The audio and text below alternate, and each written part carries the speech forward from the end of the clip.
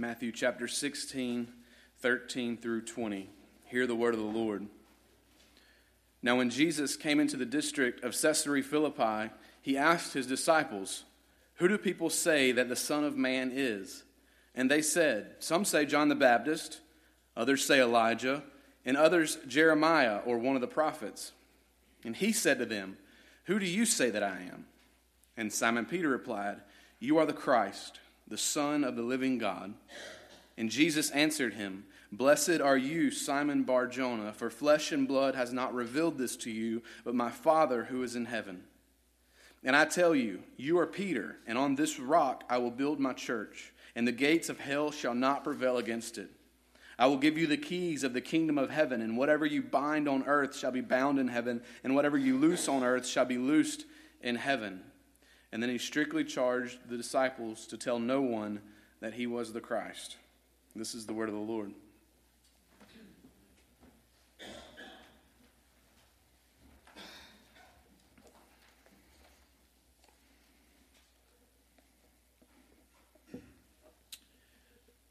Every good teacher knows the importance of assessment. And great assessment by great teachers always encourages further learning. The disciples in our text this morning had been with Jesus for over 2 years. They had watched his ministry, they had walked beside him, watched his teaching, seen what he had done. And Jesus knew that many tests were coming to them as he gets closer to going to Jerusalem and is arrested, is tried, is crucified, is buried. And after he is raised, they will preach the gospel and they will face more and more tests and persecution. So here in the middle of Matthew's gospel, Jesus has some time to spend with his disciples in Caesarea Philippi, and he gives them what, of course, your pastor, who's also a professor, would term a midterm exam. At the seminary, it's time for midterms, and we want to assess our students and how they're doing and how they're learning what they're supposed to be learning. And so we give midterms, and I believe as you come to what I've mentioned to you for some weeks now, as we've led up to Matthew chapter 16, verses 13 through 20, this pinnacle, this climax of this section of the gospel where we get Peter making this wonderful confession, and Jesus, in his setting that up for Peter and bringing the disciples along, has decided to give a midterm exam, assessing where the disciples are in their walk of faith and their estimation of who Jesus really is. To understand where we are and to get us into this context, let me bring you back into the context of Matthew chapter 16. If you are just joining us, we are in the middle of a study of Matthew's gospel, and Matthew is showing us Jesus Christ, the Son of David, the Son of Abraham. He is bringing us along in this gospel so that we might believe Jesus is the King, and we would be those who would follow after him, repent and believe to come into the kingdom that he is declaring. And so Matthew is writing for a specific reason, and that reason is to bring you to believe in Jesus, that your faith would be placed in him. In the last couple of weeks, we've mentioned that at the deepest recesses of who we are as people is what we would call belief. It's where we believe. So if that's the case, if at the deepest recesses of who you are, if at the core of your being is your belief, then the major question of life has to be, what do you believe? And we said that last week as we looked at the text, and we saw that Matthew is addressing through Jesus' interaction with the Pharisees and Sadducees, through his interaction with his disciples, that there were two major causes of unbelief that Jesus was confronting in these conversations. This week, the text leads us to this question, what do you believe? And to be more specific, I think what Matthew is going to bring us to in the climax of this section of his gospel is, what do you believe about Jesus? You see, my friends, the key part of this gospel is, and the key to your life is, you must answer the question. Everyone must answer the question, what do you believe about Jesus? And so, friends, if you're here today, we as a church have gathered in the name of Jesus Christ. And if you're a guest with us, we have a confession about Jesus. He is the Christ, the Son of the living God. Much like what Peter has said, he stated this confession about Christ on our behalf this morning. And we have gathered in His name because this is what we believe. But church, even as you're sitting here, you must address in your life, what do I believe about Jesus? If you're a guest with us today, the question of your life is, what do you believe about Jesus? And so while you may have come this morning not expecting to be given an exam, I believe the text is going to give us an exam this morning, and Jesus is going to show us what we need to address in our own hearts as Matthew gives us what I believe is a 3-question midterm exam of sorts. It contains 3 questions, and I want to call your attention to the text this morning as we look at these 3 questions together and consider them. Question number 1, who is Jesus? Who is Jesus? This is what Jesus does in verse 13. He's there with His disciples, has some time to speak with them, and He looks at them, and as a preliminary question to the real question, He is going to kind of set up a contrast for them. He, in this preliminary question, says, who do people say that I am? So that He's going to turn and come back to them and say, so who do you say that I am? But who do people say that I am? Now look at the disciples' answers in verse 14. They're interesting to me. Some say John the Baptist, others say Elijah, others say Jeremiah or one of the prophets. So we have 3 people here, really 4 categories if you just throw in, or one of the prophets. And so as we look at their answers this morning, we're not going to dive into all of them, but I do want to make 3 comments about their answers so that you and I can understand the contrast that Jesus is setting up in the real question, who is Jesus? And so the disciples are answering on behalf of the people. This is what they hear. This is what they see in the culture. They see in the crowds that are going around. And 3 quick comments. First, the disciples don't mention any negative answers, any negative titles that have been given to Jesus. They're not answering on behalf of the religious leaders. They're answering on behalf of what the people believe. And so, just note, the religious leaders have already said, here's who we believe He is. We believe He's of Satan. We believe He's Beelzebub. We believe that He is not of God. So they're not even going to mention those. They are mentioning people who are positively viewing Christ, and so they have a positive view. People who view Jesus in a positive light. Here are their answers. And so, second comment about their answers. All of the ones that they mention here are said to be forerunners of the Messiah. John the Baptist. He is the one who would come, and he would be the Elijah who comes. We've already read that in this text. He is the forerunner of the Messiah, but not the Messiah. Elijah in Malachi chapter 4, we find out that Elijah is going to be a forerunner of the Messiah. When Elijah comes and he is preaching that the Messiah is coming, we know that the Messiah is here. So he is a forerunner of the Messiah, but not the Messiah. In the time between the Testaments, between the Old Testament and the New Testament, there were some writings there that held that in Jewish life that Jeremiah would come before the coming of the Messiah. So all of these are forerunners of the Messiah, but they're not the Messiah. So these people, the disciples say, people are willing to say you are from God, but they won't go so far as to say you are Messiah. Third statement. For Jesus to have been any of these, John the Baptist, Elijah, Jeremiah, one of the prophets, he would have had to have been one of them come back from the dead. Remember in chapter 10 when Herod addresses Jesus and he says, this is John the Baptist come back from the dead. Notice this, they're not saying that there's not something uniquely special about Christ. They're even willing, the people who are following after Jesus, they're seeing His ministry, they're willing to say, He's a forerunner of the Messiah. He is miraculous. He has one of them come back from the dead, but He's not the Messiah. Now let me just make this comment before we move on. People, very many people in our world, in other religions, and even in this place perhaps today, are willing to go so far with Jesus, but they're not willing to go all the way. You might say this morning that there are many people that we could quote in the context of their own religion. Maybe you could quote in your own life, maybe even in your own thought life, you would say to me this morning, Pastor, I know that Jesus was a great man, and I'm going to follow him. He says some really good stuff. Maybe you would say he's an excellent moral teacher, perhaps the most morally minded man, spiritually minded teacher that has ever lived.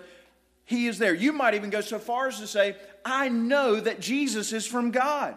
I know that he's a teacher sent from God. I know that he did miraculous things. I know that he's someone that I would aspire to be like, that we need to form our lives after him, that we need to follow his example in our lives of his love, of his sacrifice to others. You might even say he's the best teacher that ever lived, or he's a miraculous healer. But if you're not willing to say he is the Messiah, the Christ, the one who has come from God, you are at a point where you're saying, this is the type of person that might make me reshape my life. Learning about him might shape my thinking and my love and how I live. It might cause me to change my habits, to stop some things or to start some other things. But it's not worth me giving everything I am to. It's not worth me dying to me in order to have life. He is not that kind of Messiah.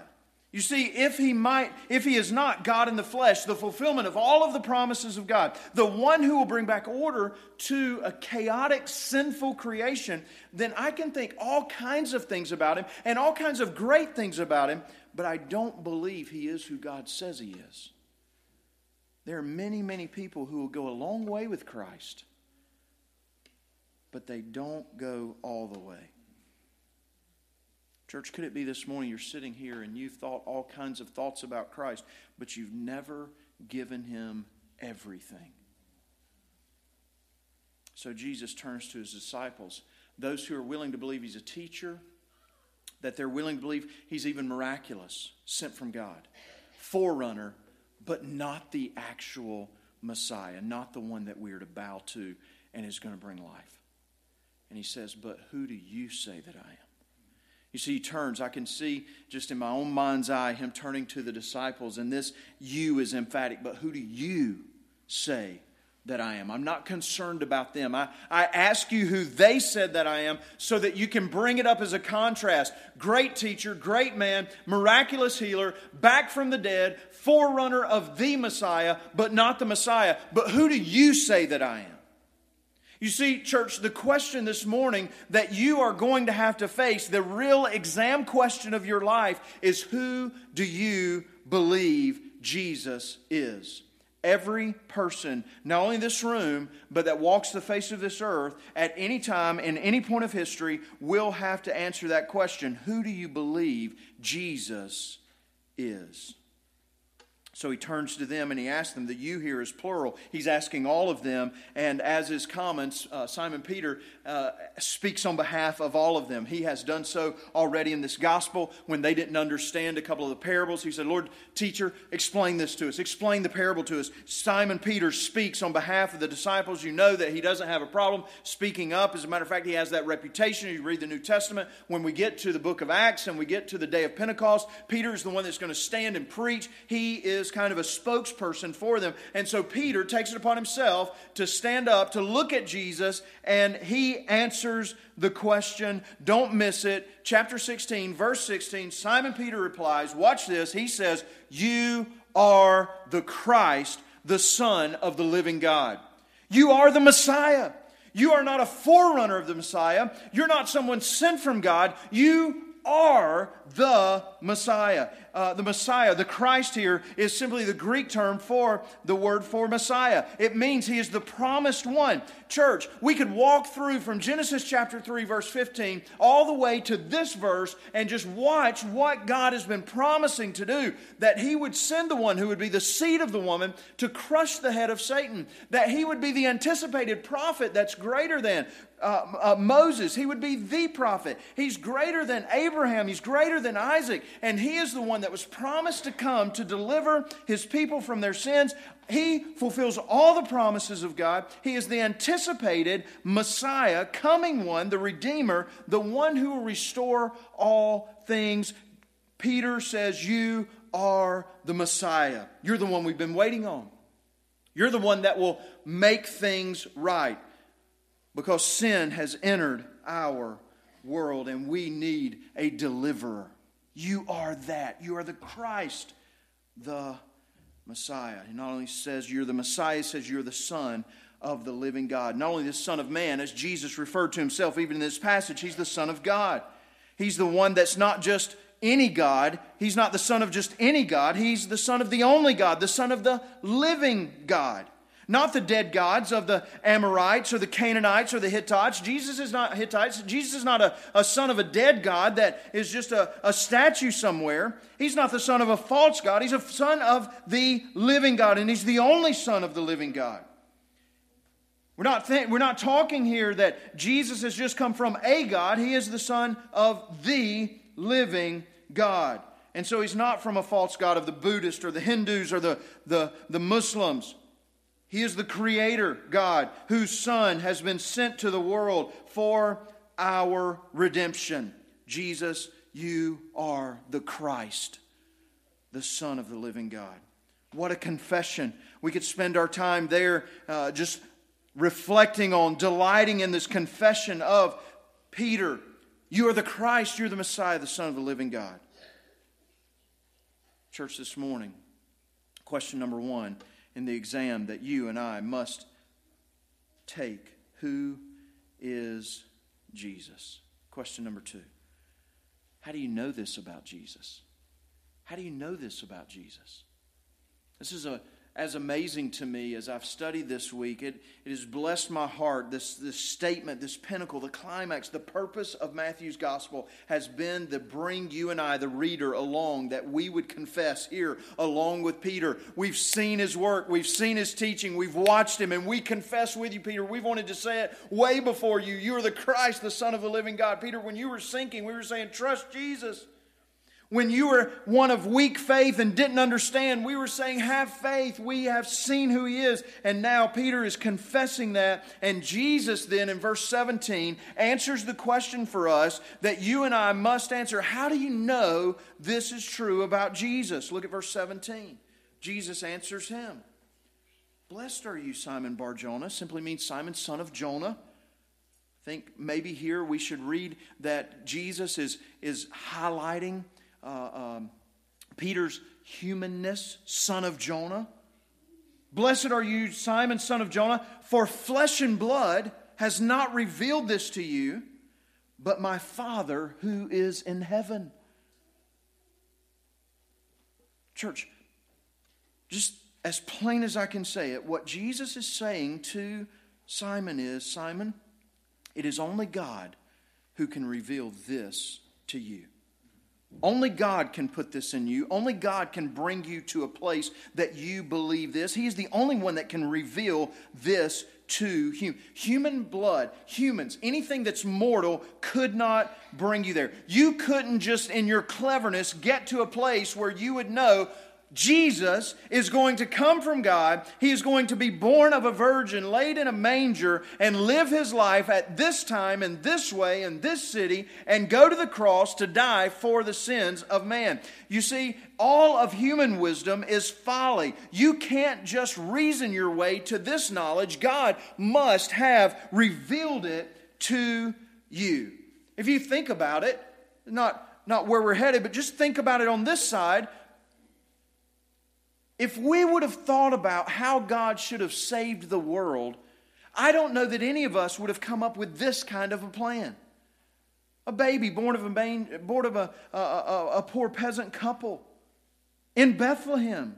But God had planned this before the foundation of time, and He told us this is how He was going to do it. He showed us in the prophecies that this would be exactly the way He would do it. And now Jesus is here, and we are told, you must believe Him. And now Peter makes this confession, and Jesus says, you couldn't have gotten that from human wisdom. You couldn't have gotten that from flesh and blood. Only my Father could reveal that to you. So, how do we know? What's the source of our knowledge? Listen, the Father. The Father who sent the Son. The Father who tells the Son what to say, how to live. Jesus, who does the complete will of the Father, we get who Jesus is, how God is going to save through this source, and that is the Father. He not only sent Jesus, He gives us eyes to see and ears to hear. What has Matthew then shown us about Jesus and what he taught us about himself? Take your Bible in your hand, and I want to walk you through just a couple of things. It won't take us long in this gospel. So take your Bible in your hand. Go back with me to chapter 5, verse 17. I want to show you what Jesus has told us by the will of the Father about himself just in this gospel up to this point, to bring Peter that the Lord would reveal to him this truth about Jesus. How could he know that? All right, so before you get to Matthew 5, let me just say, the people had seen the same miracles. They had heard the teaching, but they had not believed. So the Father is giving this to Peter and the disciples to believe. What do they believe? What have they heard? Matthew chapter 5, verse 17. In the Sermon on the Mount, Jesus begins this sermon, and he says down here, "Do not think that I have come to abolish the law or the prophets. I have not come to abolish them, but to fulfill them." Listen to this. Listen to the statement. Jesus says, all of the Old Testament law, everything that was in the temple, all of the sacrificial system, all of the rules and regulations that Moses gave you to show your sin, I am here, and I am the fulfillment of all of it. What a statement. God is revealing to us, Jesus is the one promised. And Jesus says, I fulfill the entire law. Now, move on. I want to stop at some of those and make more, but we can't. We got to move. Turn over to chapter 7, verse 22, the end of the Sermon on the Mount. The end of the Sermon on the Mount. Chapter 7, verse 22. Jesus is teaching there, and he says in verse 22, "On that day, many will say to me," right? Jesus speaking. "Many will say to me on that day, 'Lord, Lord, did we not prophesy in your name and cast out demons in your name and do many mighty works in your name?' And then I will declare to them, 'I never knew you. Depart from me, you workers of lawlessness.'" Jesus here in Matthew chapter 7 are saying to us, many will say to me, many will come before me at the end and say, 'Lord, Lord.'" He's saying, I am the judge. I have fulfilled the law. I'm the fulfillment of it. It all points to me. But when it comes to the end and you stand before your Maker, I am the judge. Many will say to me, "Lord, Lord, let us enter into your kingdom." And Jesus says, I will be the judge there. What is he claiming for himself? He is claiming that he is God. He is indeed the Son of the living God. Now turn over to chapter 9, verse 2. I don't have to turn in my Bible on that one. Just go over to chapter 9, verse 2. Jesus heals a paralytic here, and he says to the paralytic before he heals him in verse 2 of chapter 9, "Take heart, take courage, my son. Your sins are forgiven." Jesus is looking at someone who is a sinner and speaking as God, the only one who could forgive sins, and says, "Your sins are forgiven." He is the only one that could say that. Why? Because he is the Son of the living God, and he is God. Chapter 12, verse 6, Jesus is in a conversation with the Pharisees again, and the scribes, and they're attacking him about his views of the Sabbath. And Jesus says in verse 6, "I tell you, something greater than the temple is here." Jesus is telling them as they're talking about profaning the temple, Jesus says, something greater than the temple is here. What in the world could be greater than the temple? The temple is the place that God would meet with his people. He would come and tabernacle with them. They could commune with God there. The mercy seat and the Ark of the Covenant is there. And so they would sprinkle the blood and kill the lambs there and shed blood and worship God and meet with him there. And Jesus says, God with us, Emmanuel, I am here. Something greater than the temple is among you. Now skip down to verse 8. In that same chapter, Jesus says, "For the Son of Man is Lord of the Sabbath." Jesus is making incredible claims about himself. He is God. There's no getting around what Jesus is saying when he says, I can forgive sins. I'm greater than the temple. I am Lord of the Sabbath. If you were to go to the Old Testament and read about the Sabbath and the Sabbath rest that we are to take once a week is what you would know. But Jesus, or God, took a Sabbath rest at creation, and he tells his people, you must take a Sabbath rest. In this month, on this day, and there's multiple Sabbath rest in the month in which we would have the Day of Atonement. And then every 7 years there's a Sabbath year that you're to let things lie dormant. And then every 50 years that we have a year of Jubilee, and it's a Sabbath of the Sabbaths, that everything is restored in there. And Jesus says, I am that. All of it was pointing to me. I am the Lord of the Sabbath. I am the Jubilee, if you will. And He is claiming to be God. One more, chapter 13, verse 41. Chapter 13, verse 41. In the midst of the parable of the weeds, when Jesus is going to separate the weeds, the wheat and the weeds here, in verse 41, He says, the Son of Man will send His angels. Jesus, claiming here to be God, says, I will send my angels. The Son of Man will send His angels, and they will gather out of His kingdom all causes of sin and lawbreakers. Jesus is saying very clearly, I am the one that will set things right. I will separate righteousness from unrighteousness. I'll separate those who are mine and will live forever, and those who will not for eternity, forever and ever. My kingdom will last. Don't miss what God has revealed to us through Jesus, through His teaching, and you and I can come to a place where Peter comes in chapter 16, verse 16, you are Messiah. You are the Son of the living God.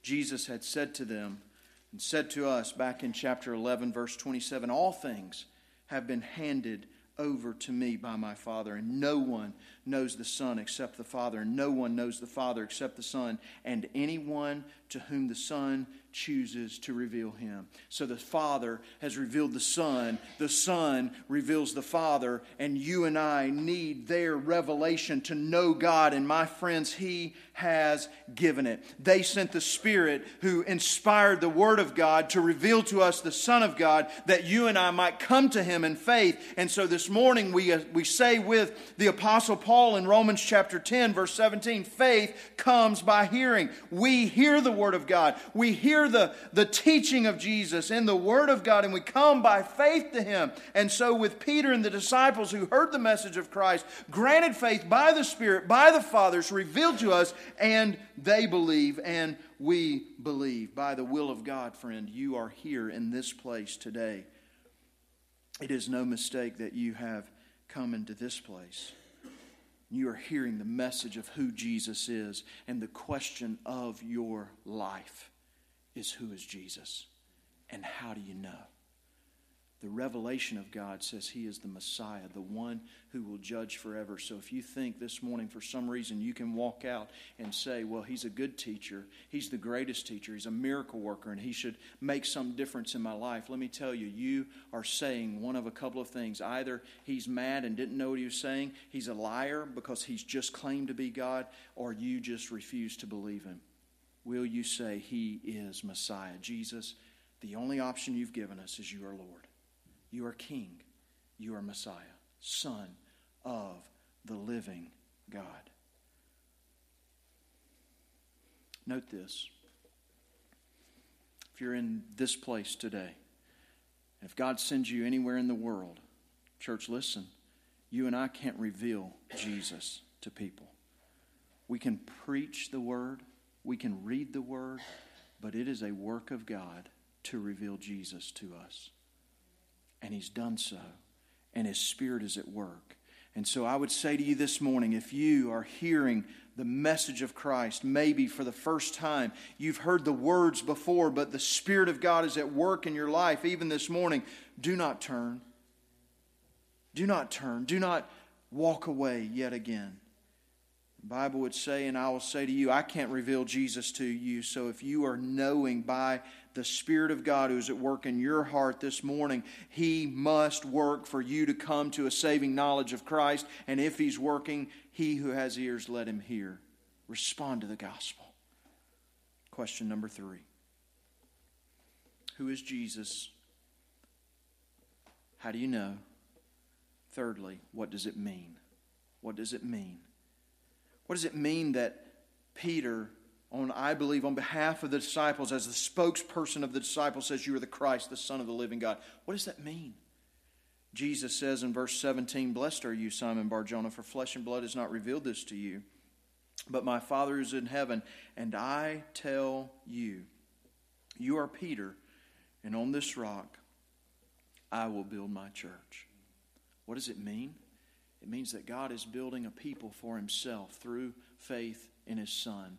His Son is building a kingdom.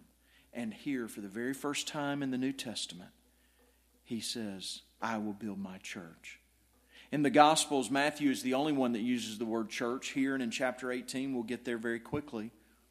But he is saying to us what Jesus is doing. What does it mean that Jesus is redeeming, that Jesus is King, that Jesus is Messiah? What does the coming of the Messiah mean? Jesus is bringing a people to himself. He is redeeming, restoring, giving us an inheritance in Christ. He is bringing us salvation, and he's inviting you to be a part of his people, the people of God, the kingdom of God. And so Jesus is doing something. That's what it means. God is on the move. He is making a people for himself.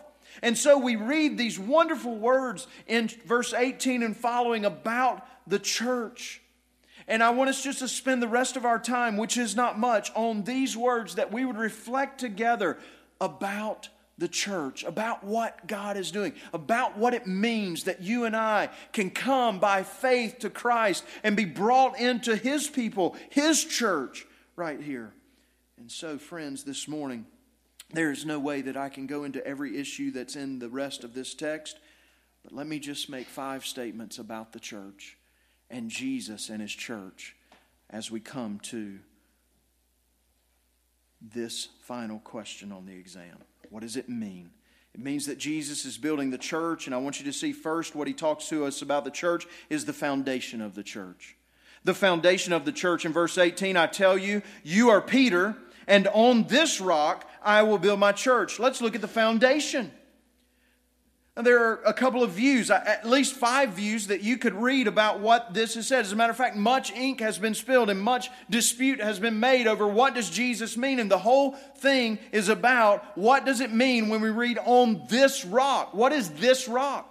There are those who believe it's Peter. These are the Roman Catholics. They believe that Peter is the foundation of the church. He is then the first in a long line of popes who are the supreme authority, the representative of Christ on the earth. And so Peter is the foundation. There are those that believe it's Jesus' teaching. That we go back and say, what Jesus is talking about is, you have made this confession based on my teaching, so that's what it is. There are people who believe that it's Peter's confession. That the antecedent of this must be Peter's answer to Christ's question. There are those that believe it's just Peter's faith. And it's faith that we're talking about. And then there are those that would say and argue exegetically that it's Jesus himself. Now, while I'm not going to take one or other of those, I will tell you I don't believe it's Peter. I think I've got really, really good foundation, not the least of which is coming up. We're going to have an argument on who's the greatest among the apostles. And if it would have been Peter here, they would have known. It's Peter. We don't have to ask that. And so, what is clear here? What is clear in this foundation? First, Peter is being addressed. So whatever you think about this, don't let the Roman Catholic view, which is wrong, take you away from understanding that Jesus is speaking to Peter. Perhaps on behalf of the entire disciples, on the behalf of the apostles, but he's speaking to Peter. So do not exclude Peter. He is the one, or at least one of the ones, if he's speaking on behalf of all, who has received the revelation of God about who Jesus is. So don't make too little of Peter. I think at the very least we must say Peter's the first one that Jesus is acknowledging as a part of the church. Because he is the one on this confession. Jesus is the Messiah, the Christ, the Son of the living God. And so Peter's being addressed. Secondly, Peter is being addressed as one who has just made a confession. He's made the confession of faith that has been revealed to him by the Father. So, whatever you believe, and when you come to Peter, it's not just Peter as Peter. It's Peter as the one who has just made this great confession. You cannot separate the man and his confession in this text because something has been. The blessing of verse 17 has been given to Peter because of what has been revealed to him. Thirdly, it's very clear from this text and the New Testament that the church is not exclusively built on Peter, as if it was dependent on Peter. Rather, I think rightly, we would read in the rest of the New Testament how to read this text, that Christ is the cornerstone and the foundation of His church. 1 Corinthians chapter 3. No one can lay a foundation other than that which has been laid, which is Jesus Christ. Matthew has already referred us to Christ as the rock in chapter 7, upon which we will build a life that lasts. Christ has already been shown to be the rock in this book. So perhaps we say with the Apostle Paul, Christ is the cornerstone and the foundation. And we'll go further, Ephesians chapter 2, verse 20, and say the apostles are the foundation, or more appropriately, the apostles' teaching, what has been given to Peter even here. So in Ephesians chapter 2, verse 20, the church is built on the foundation of the apostles and the prophets with Christ as the cornerstone. This is what we look at. Jesus and this confession of Peter, Peter being the first, I believe, part of this church with the apostles, they are the foundation. And listen, because it's Jesus as the cornerstone, it will not fall. This is the foundation. You are the Christ. The church is built on Christ. It's built on who He is. And we become part of it by confessing that, by believing that with Him. So look at the foundation. Secondly, I want you to look at the builder, Jesus being the builder of His church. Look at verse 18. I will build my church. Friends, because Jesus is the master builder of the church, He is building His church. It will not fail.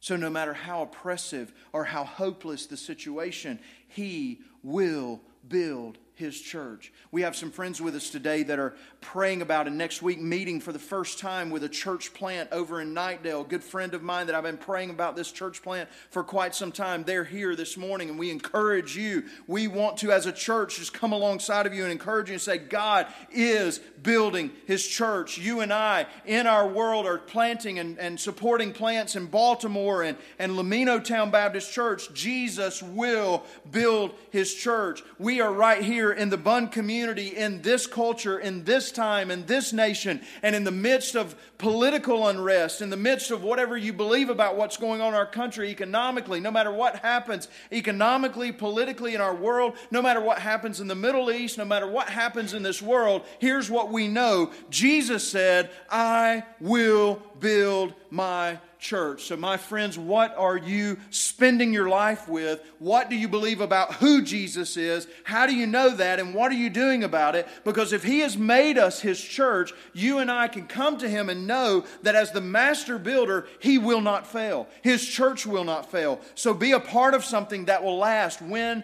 all is said and done in this world, in this time. What I know is God will have been faithful. Jesus will have been successful. He will build His church, and His church will be His bride forever and ever. No matter how hopeless you might think this world is, Jesus is building His church. And let me be clear. It's not faithful believers who build the church. It's Jesus who builds the church through faithful believers. So we read in Acts chapter 2, verse 47, the Lord adds to their number. It's the Lord adding to the number on the day of Pentecost. In Ephesians chapter 5, verses 25 and 26, as Paul is addressing Christ and His church, he says, Christ gave Himself for His church, that He might sanctify her, having cleansed her by the washing of the water and the word, so that He might present the church to Himself in splendor. My friends, when this whole world comes to an end, our Savior is going to present a spotless bride to Himself. Why? Because He is building His church.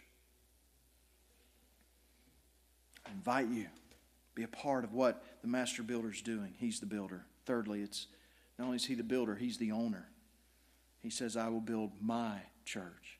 He's the owner of the church. We belong to Him. Which means to me, not only will the church not fall, not only will the church not fail, the church will not be lost. Because He's the owner. And He will never lose those who are His.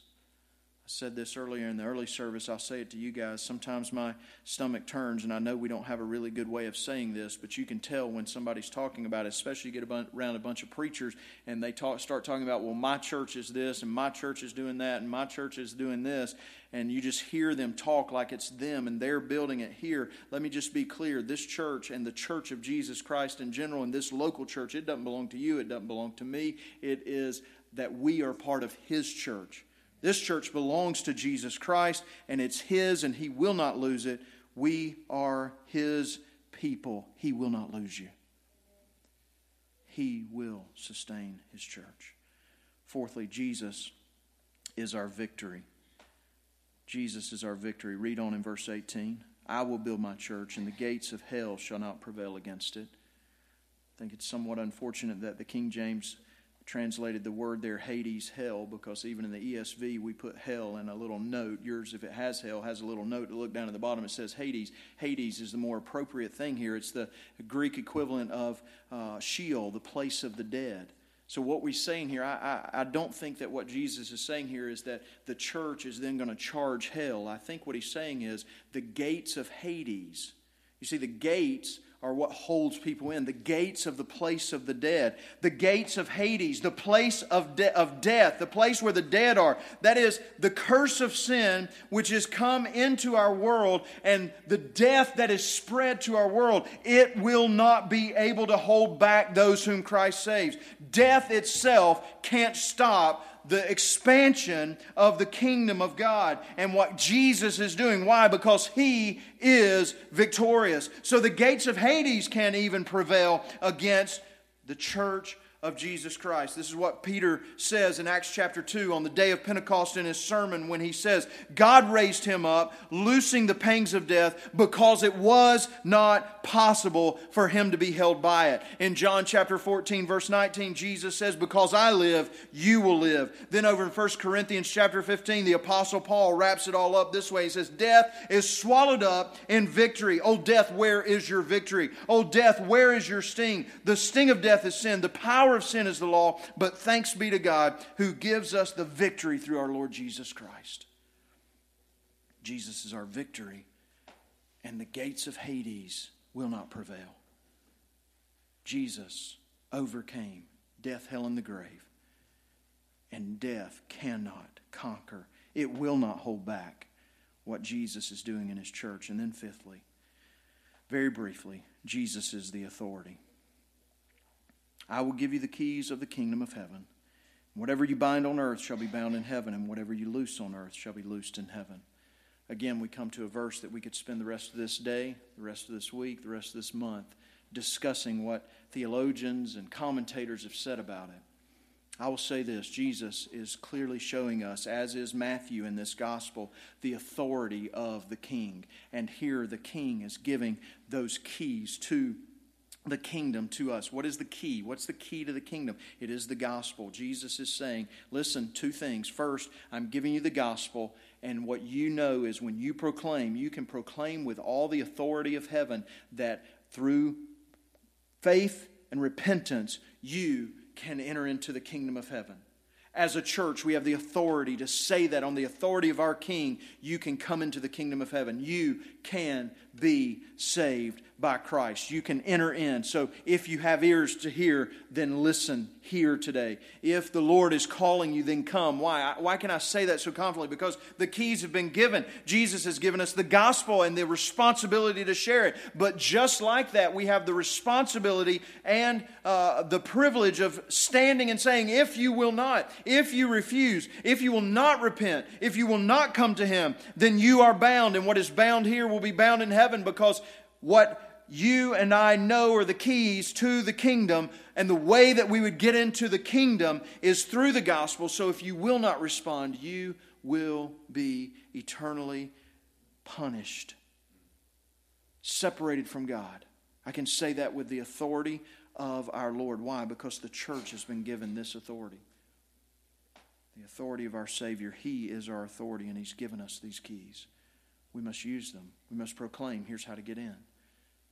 Here's what will assure you that you'll never be in. The authority of the kingdom. Much more can be said here, but church, I want to call us to this table. You see, the question this morning for you and for me is, who is Jesus? How do you know? And what does it mean? And what we're about to proclaim is that Jesus is the King, and the King has come and given His body. In just a moment, our servants will stand before us and they will break these loaves just like the body of our Savior was broken. and they will give you part of it. And you'll take this cup just like his blood was shed, and we will identify ourselves with Christ yet again. That, Jesus, I'm yours. I believe you are the Messiah, the Son of the living God. Friends, if you're visiting with us today, this is what we proclaim.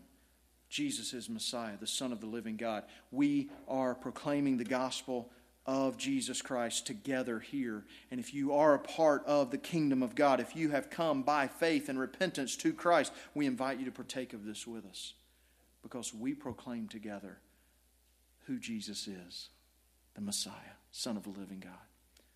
How do we know? God's done a work in our spirits. By his Spirit, he's drawn us. He's revealed who Jesus is, and we have come by faith to him. And we participate in this by faith. Why? Because he's made us his own. We are his church. We are his church, and we proclaim it together.